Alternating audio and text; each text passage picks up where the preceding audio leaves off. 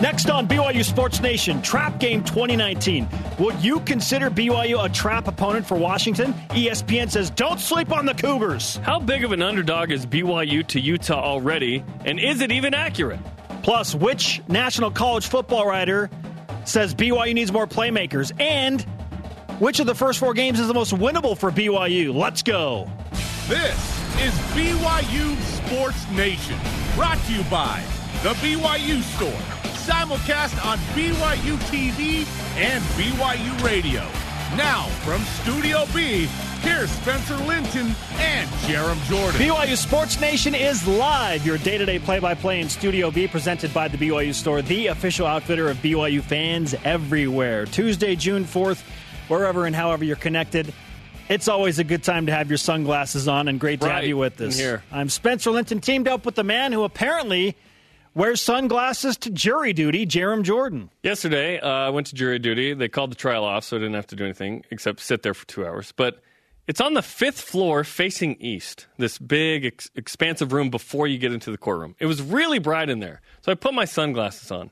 Well, there is a website of cesspool of BYU rumors and speculation called Cougar Board, right? Apparently, I was told this because I don't actively go read this, or inactively, that there is a thread about me trying to hide my identity at jury duty by wearing sunglasses. Be honest, when you do your civic duty, bright! When you do your civic duty, you want to hide your identity, Jarom.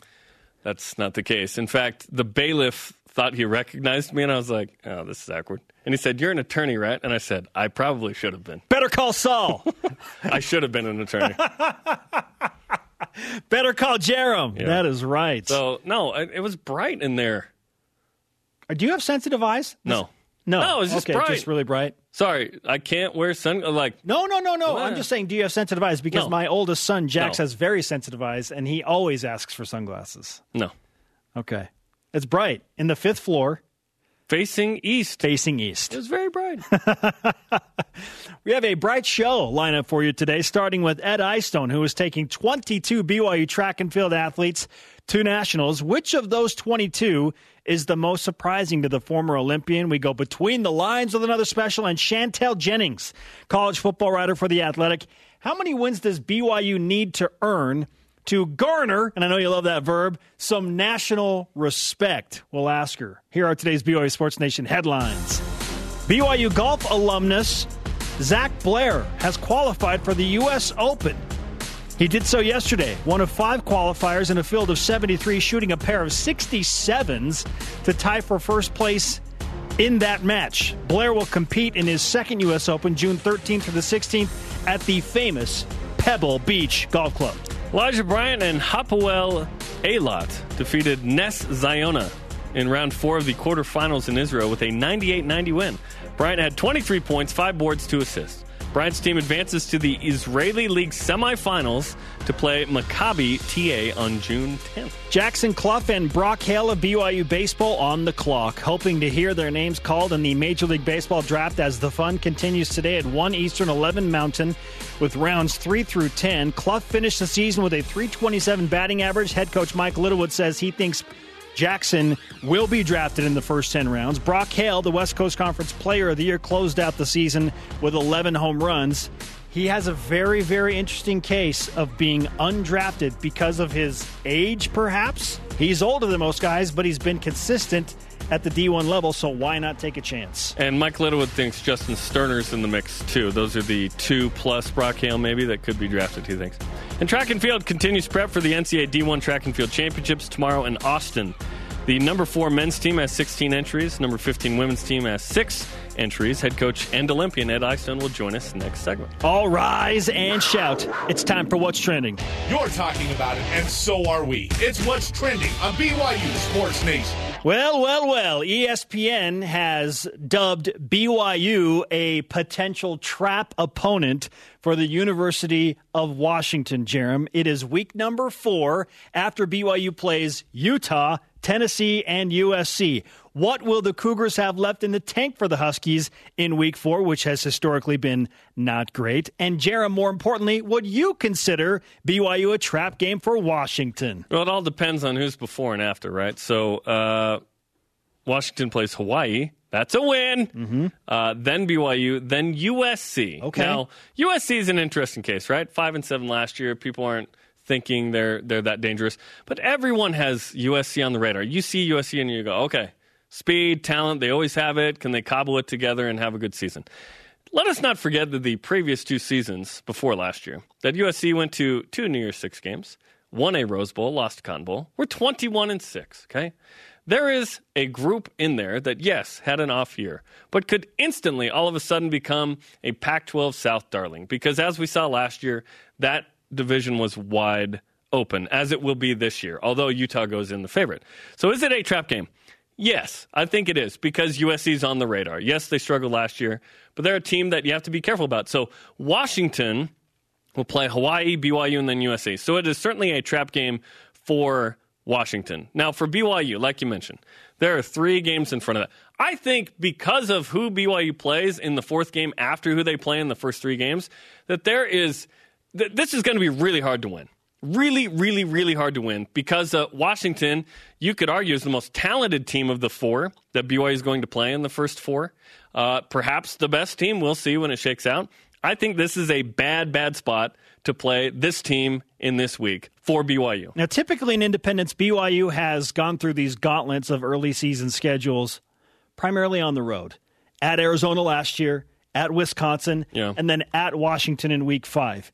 BYU is home for 3 of the first 4 this year. Will that manifest itself differently for the Cougars, who have not been great under Kalani Sitake at home, but they haven't had the luxury of playing 3 Power 5 opponents in the first 4 weeks at home? They don't have to sleep anywhere else. They don't have to travel. How much of a difference will that make? They're still sleeping in a hotel, but yeah. Sure, it's a trap game. This is not the same Washington team, first of all, that BYU played last year. They were so good. They were so good on defense last year specifically. Put a ton of guys into the NFL. Chris Peterson, I know. I have nothing but respect for the guy. He's a great football coach. He'll have his guys ready to play. But again, this is not the same Washington team BYU lost to 35-7 last year in Seattle. This is in Provo. And need I remind you, the Cougars, a la with what happened in Wisconsin, 2017, 2018, want to exact some revenge after being embarrassed by the Huskies in Seattle. You think that they've forgotten about that? BYU's underclassmen that basically all return after that blowout loss? No, BYU will have a chip on their shoulder, an extra measure to come out and play well against Washington. Also, as you mentioned, Jarom, yes, this game happens right before USC. It would be easy for the Huskies to be like, oh man, this is when it really starts to matter in Pac-12 play against the team that might compete for a South title, USC. It's USC. BYU plays USC and then Washington plays USC. There you go. Also, there's this. If BYU fans are so confident in beating Utah, and I know not every BYU fan is, but a lot of BYU fans are confident in the Cougars ending the losing streak to Utah, which some national writers think is the best team in the Pac-12, not the Pac-12 South, the entire Pac-12, better than Washington, then why not BYU beat Washington at home if the Cougars could beat Utah in the season opener?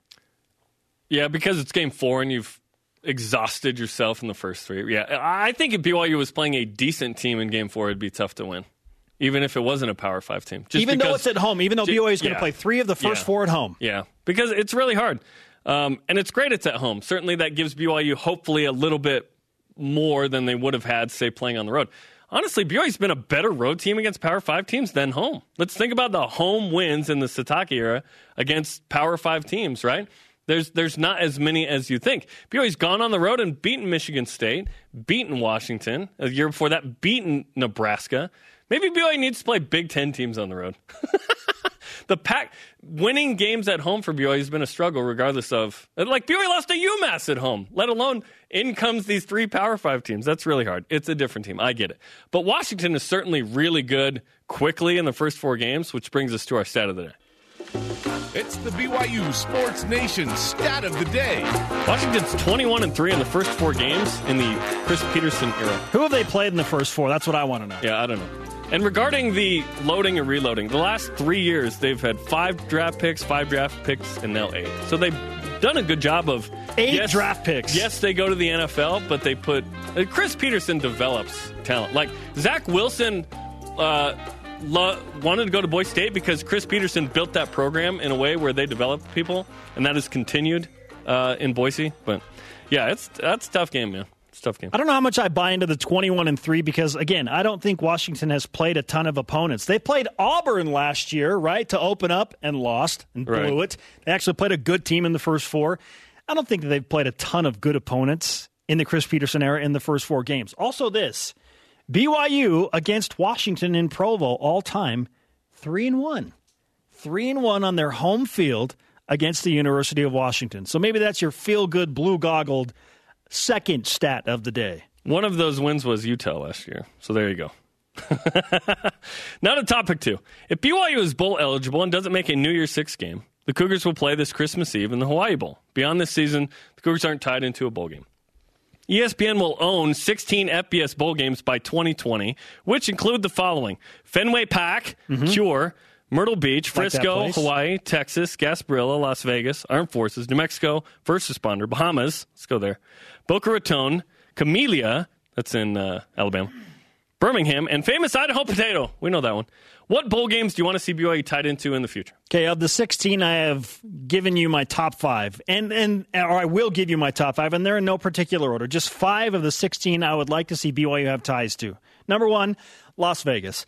I think BYU has a nice history there, and more importantly, there are a ton of fans that will show up for that game. I know it got a little bit old when BYU went there from 2005 to 2009. It's a different scenario now with BYU and Independence. They don't have that automatic tie with the Mountain West Conference, and it actually has a decent payout. Like I like the Vegas Bowl. Yeah, occasionally. Yes. Yeah. I don't want to do it 5 years in a row or even 2 years in a row, but doing it once every now and then, sure. Plus, it's a quality opponent. I don't mind the Frisco Bowl, the Texas Bowl. Both of those in the Lone Star State. Sweet. BYU has a solid following in Texas. They recruit there. Good for recruiting. Yeah, absolutely. Yeah. Hawaii, I'm super stoked that BYU's playing in the Hawaii Bowl this year. Yeah. I think that'll be a lot of fun. And again, BYU has a nice following on the islands. And why not the Bahamas? You said let's go there. Yeah, it'd be something new. The Miami Beach Bowl was fun. Let's take the show there. The Bahamas Bowl would be a riot. If we take the show there, I'm all for it. You want to go someplace that's typically warmer, where you have a solid following within your fan base, and there is a bowl game feel with warm weather and tropics. So not Boise. Hawaii, Bahamas, even Texas is warmer. Vegas, again, not the warmest. Vegas is sneaky cold in December. It was cold when we were there last time in 2015. I've been to every single Vegas Bowl that BYU's been into. It's so cold. No. Warm tropics, where BYU has some history, or where they have a solid fan base. Those are my 5. What about you? If BYU plays Utah, I'll go wherever. Literally, wherever. The famous Idaho Potato Bowl. Literally, anywhere. I'm up for whatever.com. The more remote and weird, the better. Because typically, the bowl game, to me, is more about the matchup than the locale. Okay? Not that many fans end up showing up to these bowl games anyways, unless it's Vegas and Utah, and that was packed and sold out, and that was a small venue.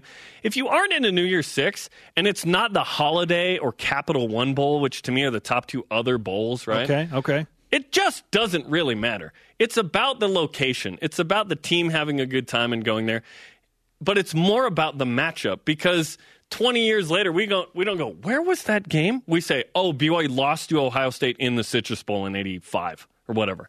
That you remember the matchup. So to me, it's more about matchups. If you can get a Power 5 opponent, if you can get a compelling opponent, awesome. Let's go. Bring on topic 3, Jarom. And you said you'll go anywhere to watch BYU play Utah in a bowl game. Yeah. Well, BYU plays Utah to open the season. What? On August 29th, and FanDuel has BYU an early 6-point underdog to Utah in Provo on that Thursday night. Is that line too high, too low, or just right? It's too low. Let me give you 3 reasons why. Utah has a great defensive line. By several indications, top 3 in the country, right? Top 20 team, most likely. We've been seeing a lot of this. Top 20 team going into the season based on 9-5, based on returning Huntley and Moss in that D-line and that defense. And then, of course, Zach Moss, one of the best running backs in the Pac-12, is back. I think this should be a double-digit line. I'm not saying Utah's going to win. In Provo? Sorry, double 2 score. So 9+. I think it should be 9+, given those factors. BYU's coming off 7-6. They beat Wisconsin. That was a tremendous win. But it's based on a lot of, okay, you return this quarterback and you beat Western Michigan 18 for 18 and a moral victories against Boise State and Utah. I think this should be a 9-point line. First games of the college football season are typically a little bit sloppy and a lot of the time not high scoring. So I think that this line is just right. And it's a rivalry game. BYU was a massive underdog going to Salt Lake City last year and had a 20-point lead with a minute left in the third quarter, for crying out loud. Ended up losing by 8, but still, it was a close game. It was a one-score game. Give me one more point. It typically is a one-score game. So why would it be any different the first game of the season where things need to be worked out? And I know that Huntley and Moss are stars for Utah, but they're playing their first game coming off of pretty significant injuries. There is a new kind of new offensive coordinator for Utah, a guy that's been there before. Zach Wilson, BYU. Zach's coming off his injury. I don't know. I think because of the rivalry factor in the first game of the season and the history of the rivalry game, it's going to be a one-score game. I think this is just right, which is why I said a month ago I would put the line at 6, which is exactly where FanDuel has it right now. Yeah, I wouldn't be surprised if it was a one-score game because that's how it's played out. But if Utah is indeed the team that people think they are, this shouldn't be a one-score game. Utah should win the game by 2 scores. Well, if BYU is the team that BYU fans think BYU is, then it definitely should be a one-score game. They never are. And the Cougars are typically good in season openers. Yes, but they're playing a team that's way better than they've played in season openers recently. Like, it's one thing to go to Arizona and Khalil Tate to not be the same guy, right? It's another to play Utah. It's a compelling matchup because BYU's not supposed to win this game. They're not supposed to. And so it doesn't even matter what the line is, right? In the end. But if I'm a neutral observer of this, I go, yeah, this should be 2 scores for sure. Ooh, 2 scores. Top 20 team versus a team that has won 11 games the last 2 years. That should be if this were game 4, a 2-score game. If this were game 4, I would be more inclined to go towards your camp, but it's game number 1. Game number 1 is weird. After a long off season, it's weird. And typically low scoring. I need more quantifiable reasons other than it's weird. Like, top 20 team coming in, that should be a 2-score game. Yeah. See, I just don't think... Wasn't Utah top 20 team, top 25 team last year, though? In Salt Lake? It was last game of the season? We're talking about the line, not the result. And it was a 3-score. I know, I'm telling you, it's typically a 1-score game between these teams. So in Provo... Oh, I know what the results are. I'm saying what the line should be. That's right. I'm just saying you want history. Look at the history of the series. I want the history of the lines, not the results. Okay. All right. Well, we have how many days to wait? Countdown to the Utes. 86 days. 86. That is right. Lot. Shout out to Ben Cahoon, Canadian Football League Hall of Famer for the Montreal Alouettes at BYU. 934 receiving yards in 1997. Kind of took over after that magical 96 season. Ben Cahoon, hope you're well, man. Question of the day. What is your trap game for BYU football on the 2019 schedule? ESPN says Washington needs to be wary of BYU in week number 4, but which team should BYU be a little bit careful with? Let's go to Voice of the Nation. This is the Voice of the Nation on BYU Sports Nation. At Colonel_James83 tweets in, the majority of responses are leaning towards Toledo. I agree for the following reasons. 1, coming off emotional highs from the first 4 games for BYU. Injuries on the road perceived as an easier game. # don't go to sleep on Toledo. I don't think this is an easier game, and I don't think it should be perceived as an easier game. It's easier than the first 4, that's for sure. I think that's what he's getting at. Easier than those. Not easy, but easier. Is Toledo in week 5 on the road easier in the Eastern time zone than, let's say, USC at home in week 3? No. No. Toledo easier than USC? What the freak? No. No, Toledo, you're saying it should be easier. Yes, Toledo is obviously easier than USC. Get out of here. Yeah. Okay. All right. Is Tennessee this world beater? No, but 100,000 people screaming in your ear, regardless of how crappy the team is going to be hard. The Glass Bowl, man. Coming up, it's a World Cup shootout in between the lines.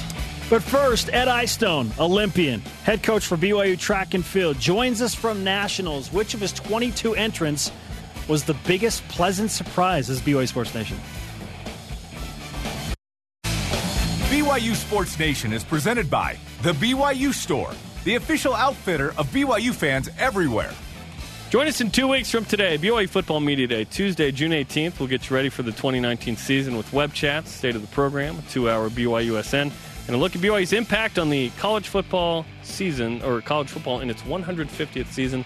It's coming up in 2 weeks, BYU Football Media Day. Live from Studio B with your day-to-day BYU Sports play-by-play alongside Jarom Jordan. I am Spencer Linton. We welcome in our friend of the program, Olympian and BYU track and field coach Ed Eyestone on the Deseret First Credit Union hotline at Nationals. Coach, welcome to the show. Congratulations again on a fantastic season and taking 22 athletes to Nationals.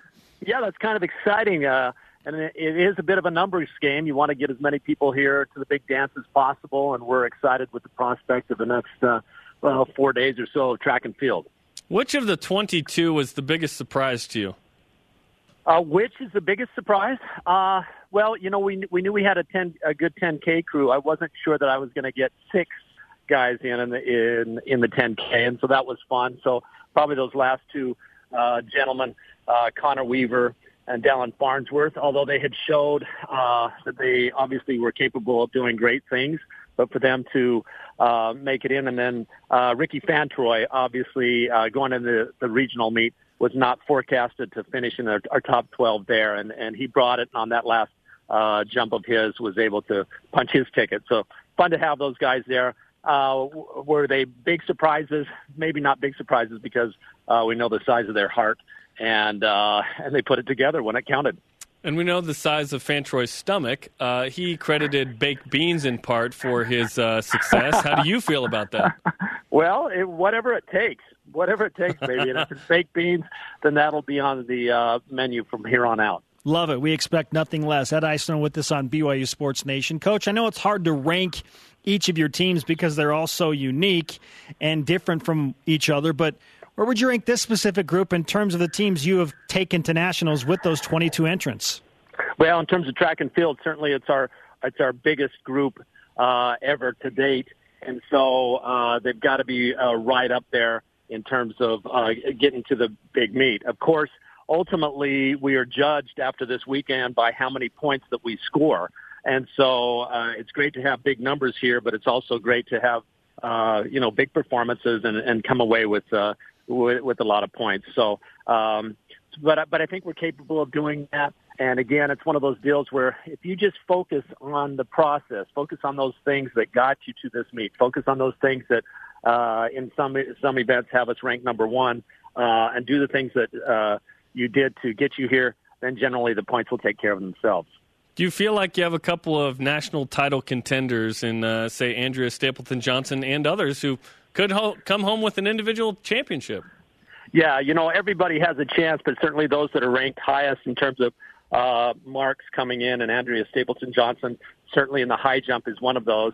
With the school record 6'2" and a quarter, when she is on, she's a tough person to beat. We're very excited about her prospects. Erica Burke has the number 2 ranked steeple mark in the country. I think Erica has a really good shot of being a national champion.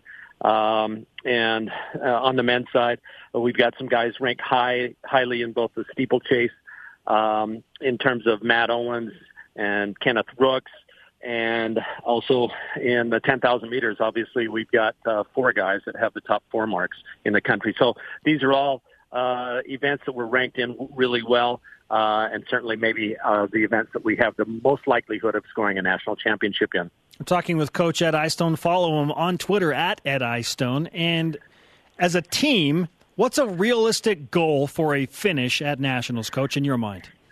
Well, it was interesting. And goals are an amazing thing. As a coaching staff last year, before the end of the summer, we sat down and knew that we had a very good track team. We knew that on the men's side, we were capable of probably winning the MPSF, Mountain Pacific Sports Federation Conference Championship, which we set as a goal, and we were able to accomplish that.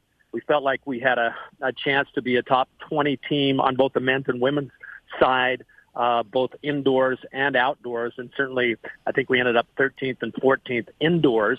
Again, kind of the overarching goal has been still a top 20, but you know what, sometimes you set goals and you see how well you're doing. You've got to readjust those goals. And certainly we've been ranked as high as third and fourth place as the season has rolled out, just given where our athletes' marks have placed them.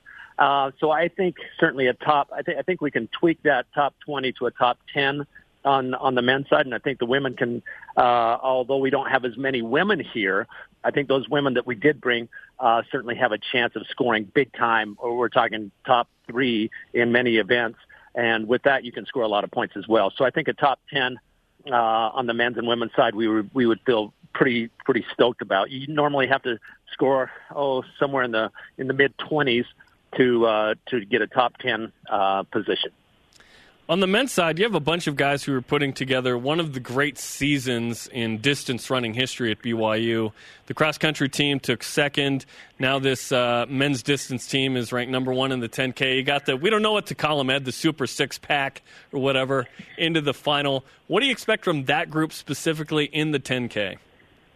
Well, you know, it's a kind of a different ball game when we come here, and the forecast for weather is going to be, you know, it was in the 90s yesterday, and we're coming off kind of the coolest, wettest spring in our history there in Provo. So there has been some adaptation to that. Really, it's going to come down to how well we can weather the heat and humidity here.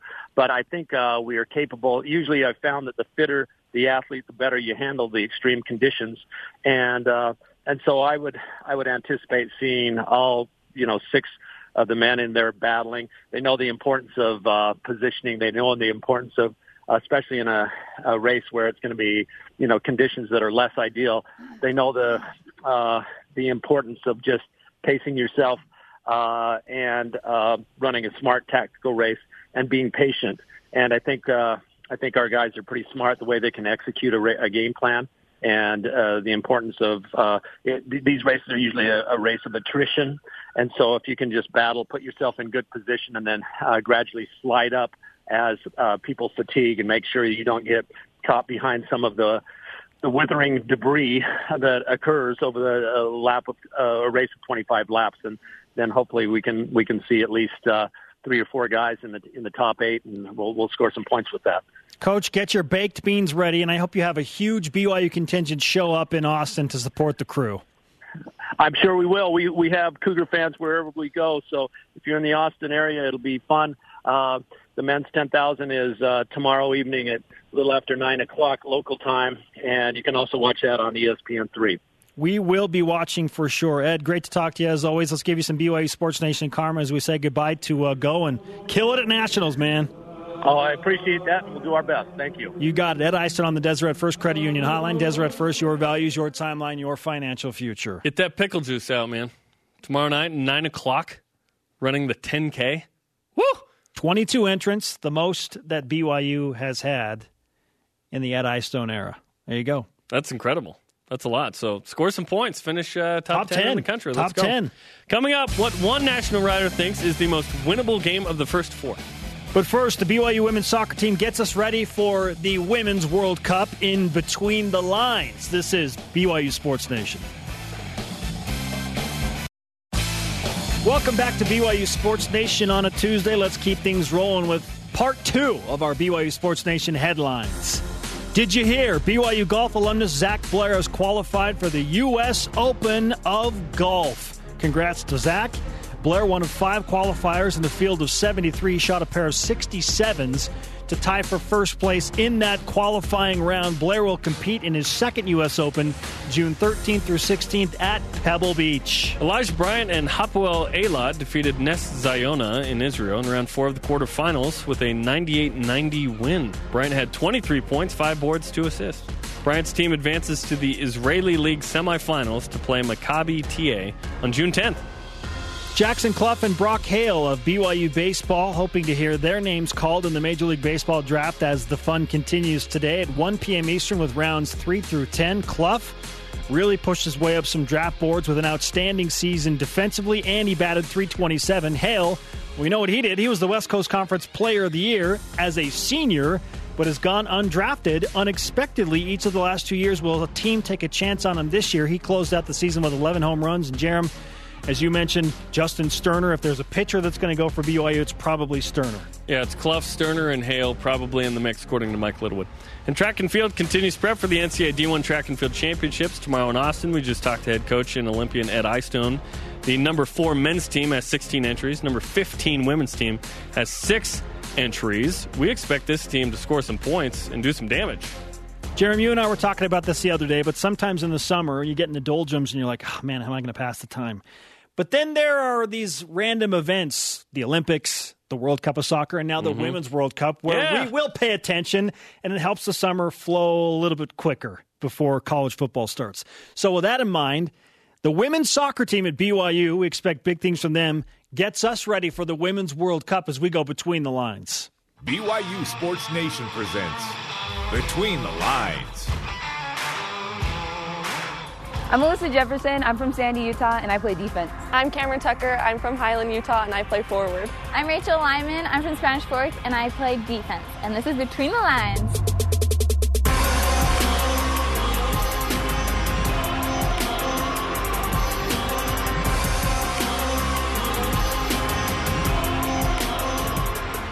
In honor of the Women's World Cup, we decided that we were going to have our own PK shootout, but first we have to do a juggling contest to see who goes first.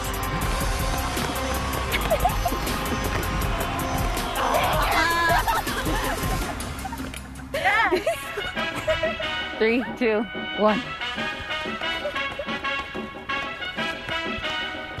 Dang. I'm fine kicking first. I don't care. Let's go, Lissa. Eat that. Oh!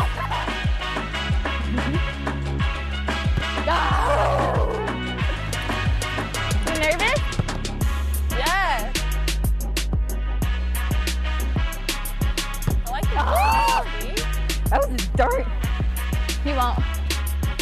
Oh! Dang it! Don't miss, don't miss. Oh, dang it! I was close though. Ah, dang, I thought you were winner, baby. I'm gonna save this. USA. I got in your head. PK. Mexico. Oh, Let's go. what a disgrace. Take that jersey off. That worked, Cam? Oh, you're close. Oh, shoot. No, Mexico.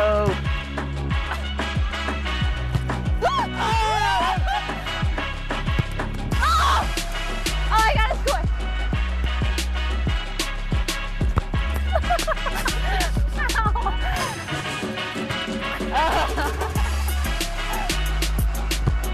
Yeah. Moral of the story is USA won, so USA is going to win the World Cup. Thanks for joining us on Between the Lines. Go Cougs! All right, Rachel Bingham-Lyman, your winner of Between the Lines in the shootout. Now, It's my daughter's favorite player. it would be interesting to see those three go against the actual keepers for BYU. Yeah, when you have a shootout without a goalkeeper, you have a lot of scoring. So, yeah, the U.S., I think, open up with Thailand next Tuesday. Let's go, man. Let's go, yes. Today, so I'm excited about it. U.S., the favorite, I believe, to win this. So, and where is it again? France? Is that where it is? I think so. I think it's in France. So, yeah, very cool. Exciting, man. And you're right. The funny part with the summer is I don't want it to go fast. Like, I want to get to football, yes, but that's the time when I have more family time and just chill time. Finally get to recuperate. I'm not in a hurry to get past that time. Although I will get antsy. Like in July, you're like, okay, enough. When you get to like 40 days away, it's like, ugh. It's 100 degrees outside. Then we get to fall camp, and then we realize, oh, wait, there's 3 more weeks or 4 more weeks. Oh, shoot. Yeah.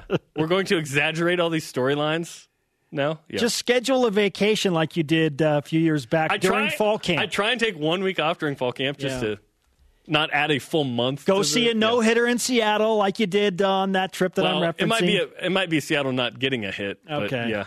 Okay. Or just throw it home when the catcher's not there, right? Yeah. Yes, that was an amazing play.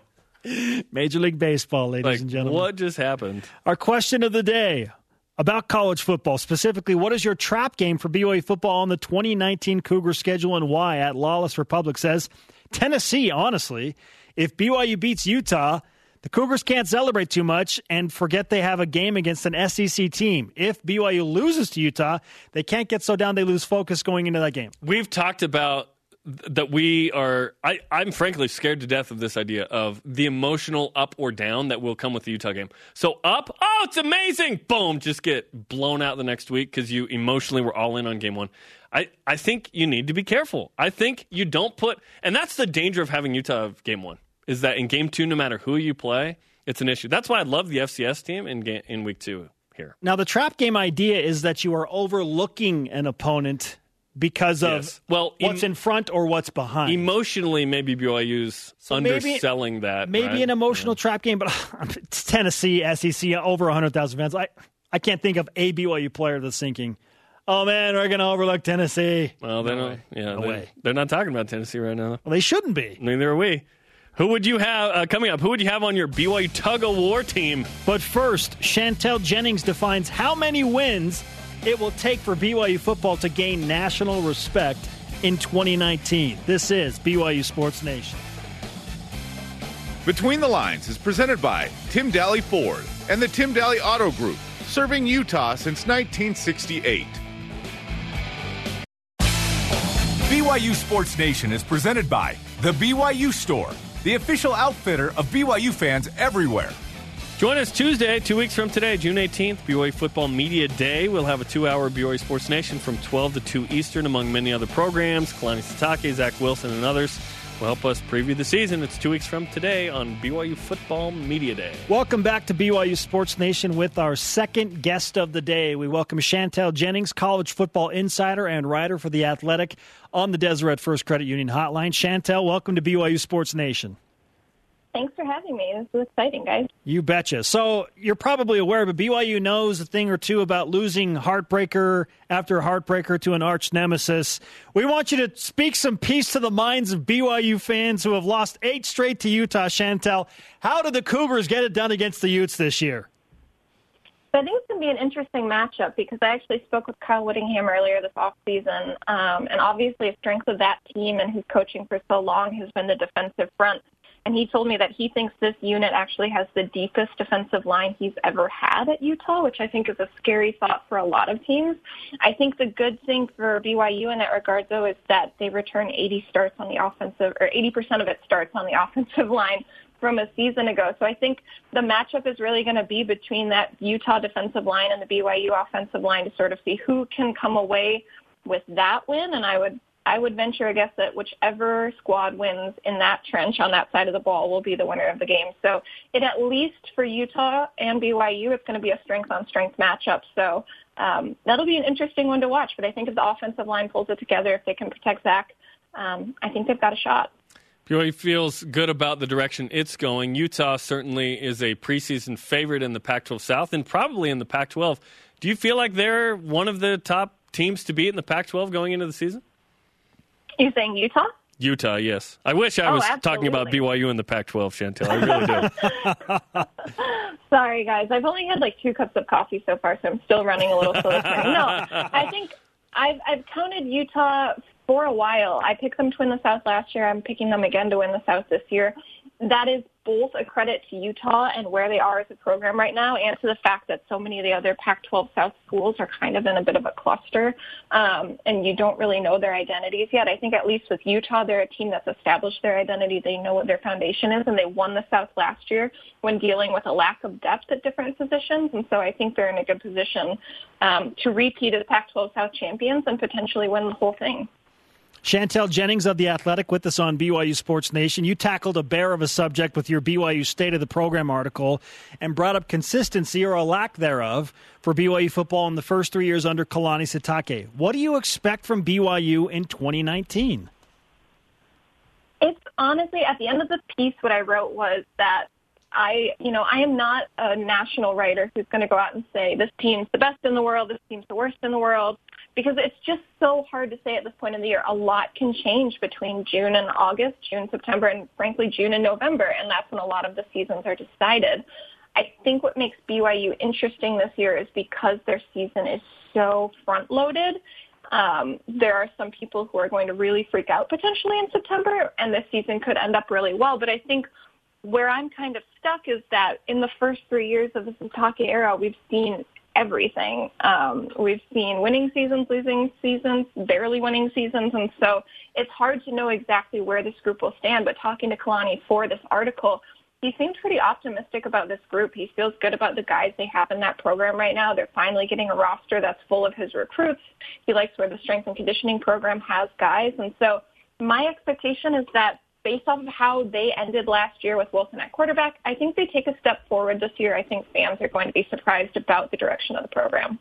The first 4 games all feature Power 5 opponents. BYU is the only team to do that. Utah, at Tennessee, USC, Washington. Which of those 4 do you feel is the most winnable game for BYU? That's a good question. I would say most winnable might be USC, just because I really don't know what that group is going to look like right now. But if we talk about maybe what is the most important or the one that could bring the most eyes to BYU, I might actually say that it's Tennessee. I think winning on the road is really, really hard for any team to do. And frankly, BYU plays so many West Coast teams out of the Mountain West or out of the Pac-12 that I think when they play a team really well out of the Pac-12 or if they beat a team, it's sort of like, oh, yeah, BYU does that. But I think what made the Wisconsin win so impressive last year was, they beat a team out of the Big Ten. I think if they can step out of that West Coast footprint, specifically against a team that I think will be bowl eligible out of the SEC, to beat an SEC team on the road, that is a game that even if maybe that group isn't the best out of those 4 teams, that's a game that people in Michigan would notice, people in Tennessee would notice, people in Florida would notice and say, oh, wow, BYU beat an SEC team on the road in September. That's pretty darn impressive. Follow her at Chantel Jennings, an insider and writer for The Athletic on the Deseret First Credit Union Hotline. Of those first 4 games, Chantel, Utah, Tennessee, USC, and Washington, how many does BYU have to win to attract positive national attention? So, again, I think it's less for me about a number and more about the quality of the opponent. Obviously, beating Tennessee, as I just said, is a game. If they win that, it's suddenly the southeastern United States is sort of saying, oh, wow, they beat an SEC team. BYU beat an SEC team. And it's less about maybe the level of competition and more about the conference from which that team comes.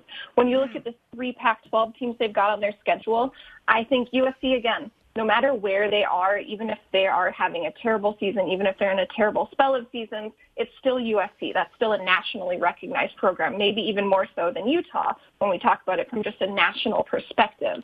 But I think people also know the BYU-Utah rivalry. I think opening with that game and the stage that it is, a night game, that's an exciting game. But then you also look at Washington, and they're the reigning Pac-12 champs, and Chris Peterson has that group really growing and gaining national relevancy. And so I think all 4 of those games, in terms of the national perspective, there's a potential with each of those, if they win or how they win, to bring a lot of eyes to this BYU program and Kalani Sitake. And let's finish with this. Based on your research and your conversation with BYU football coaches and players, how do you feel, like you mentioned, BYU is going to take a step forward? What do you think contributes to that? Well, I think it starts on the offensive side with a bit of consistency at quarterback. That obviously helps, but also on the offensive line. When we talk about, I'm from the Midwest, and so I was always raised with you have to start in the fronts, right? You have to start at the line of scrimmage. And so I think the fact that they return 80% of their starts on the offensive line from a year ago is huge. If any offense wants to function, its offensive line needs to function. And so if we're starting with that as a base, that to me is a really good sign. I think it's more important to return 80% of the starts there than it is that maybe they don't return those kind of starts at wide receiver or running back, or that they maybe don't have those established playmakers there. And I think within the piece I broke down, what was this offense doing with Zach Wilson those final 5 games, those final 5 starts? they were converting 41.5% of their third down conversions. They were averaging almost 430 yards of offense a game, 6.3 yards per play, versus in 2017 it was 5.1, and the 2018 season as a whole was 5.5.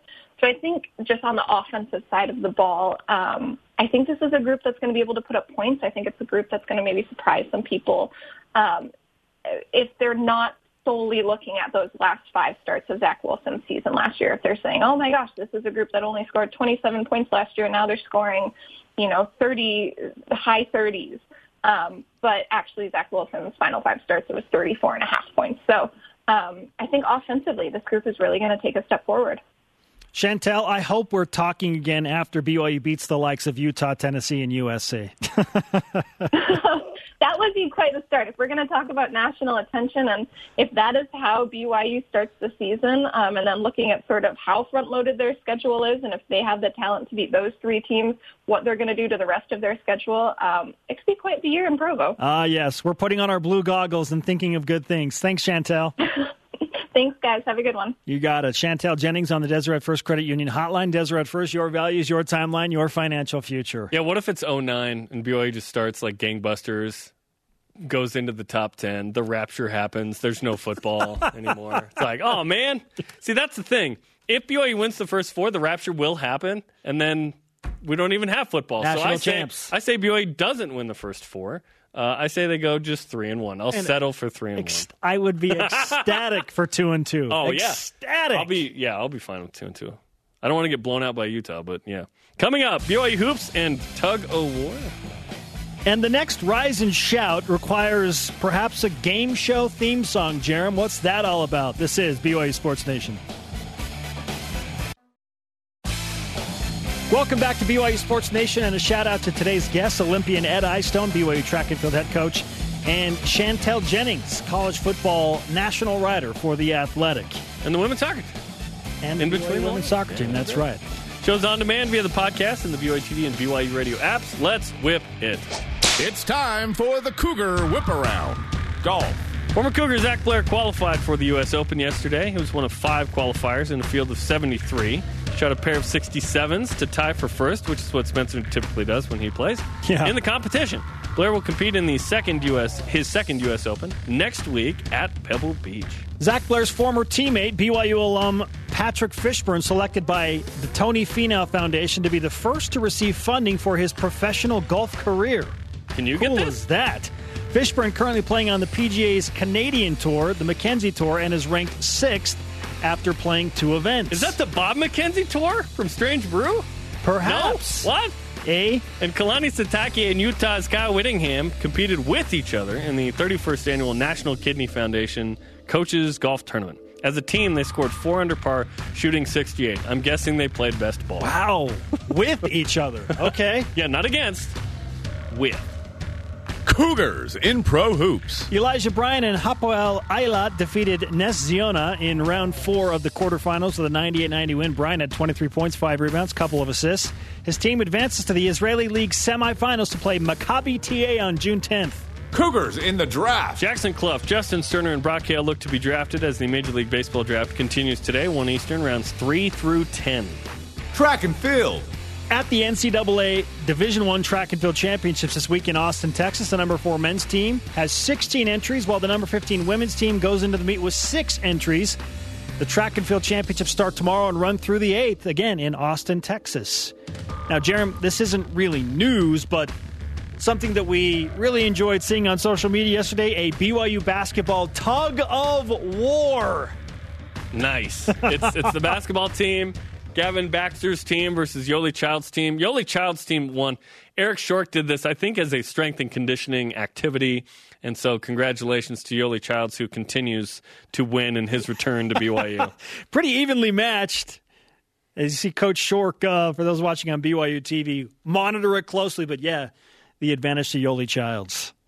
Our question of the day, what is your trap game for BYU football on the 2019 schedule and why? Our elite voice of the day, presented by Sundance Mount Resort, celebrating 50 years. That Texas Colonel says the trap game has to be Toledo. We heard about this. Don't sleep on Toledo, Jarom. Now for today's Rise and Shoutouts. James Holzhauer, who had that tremendous run on Jeopardy, he comes shy of BYU grad Ken Jennings' record in 2004 in money and wins. Oh, brutal to go out that way. My shout-out goes to Aaron Dodson, a writer for ESPN, who released some pictures of the current Golden State Warriors. Kevin Durant's the best. With throwback looks from the 70s. Yes, Kevin Durant looks like bald. He looks like Nate Thurman, straight out of the 70s. Sorry to Dennis Pitta, ran out of time. For Jarom, I'm Spencer. Shout out to Daniel Summerhays. We'll see you tomorrow for BYU Sports Nation at noon Eastern, 10 a.m. Mountain. Go Cougs.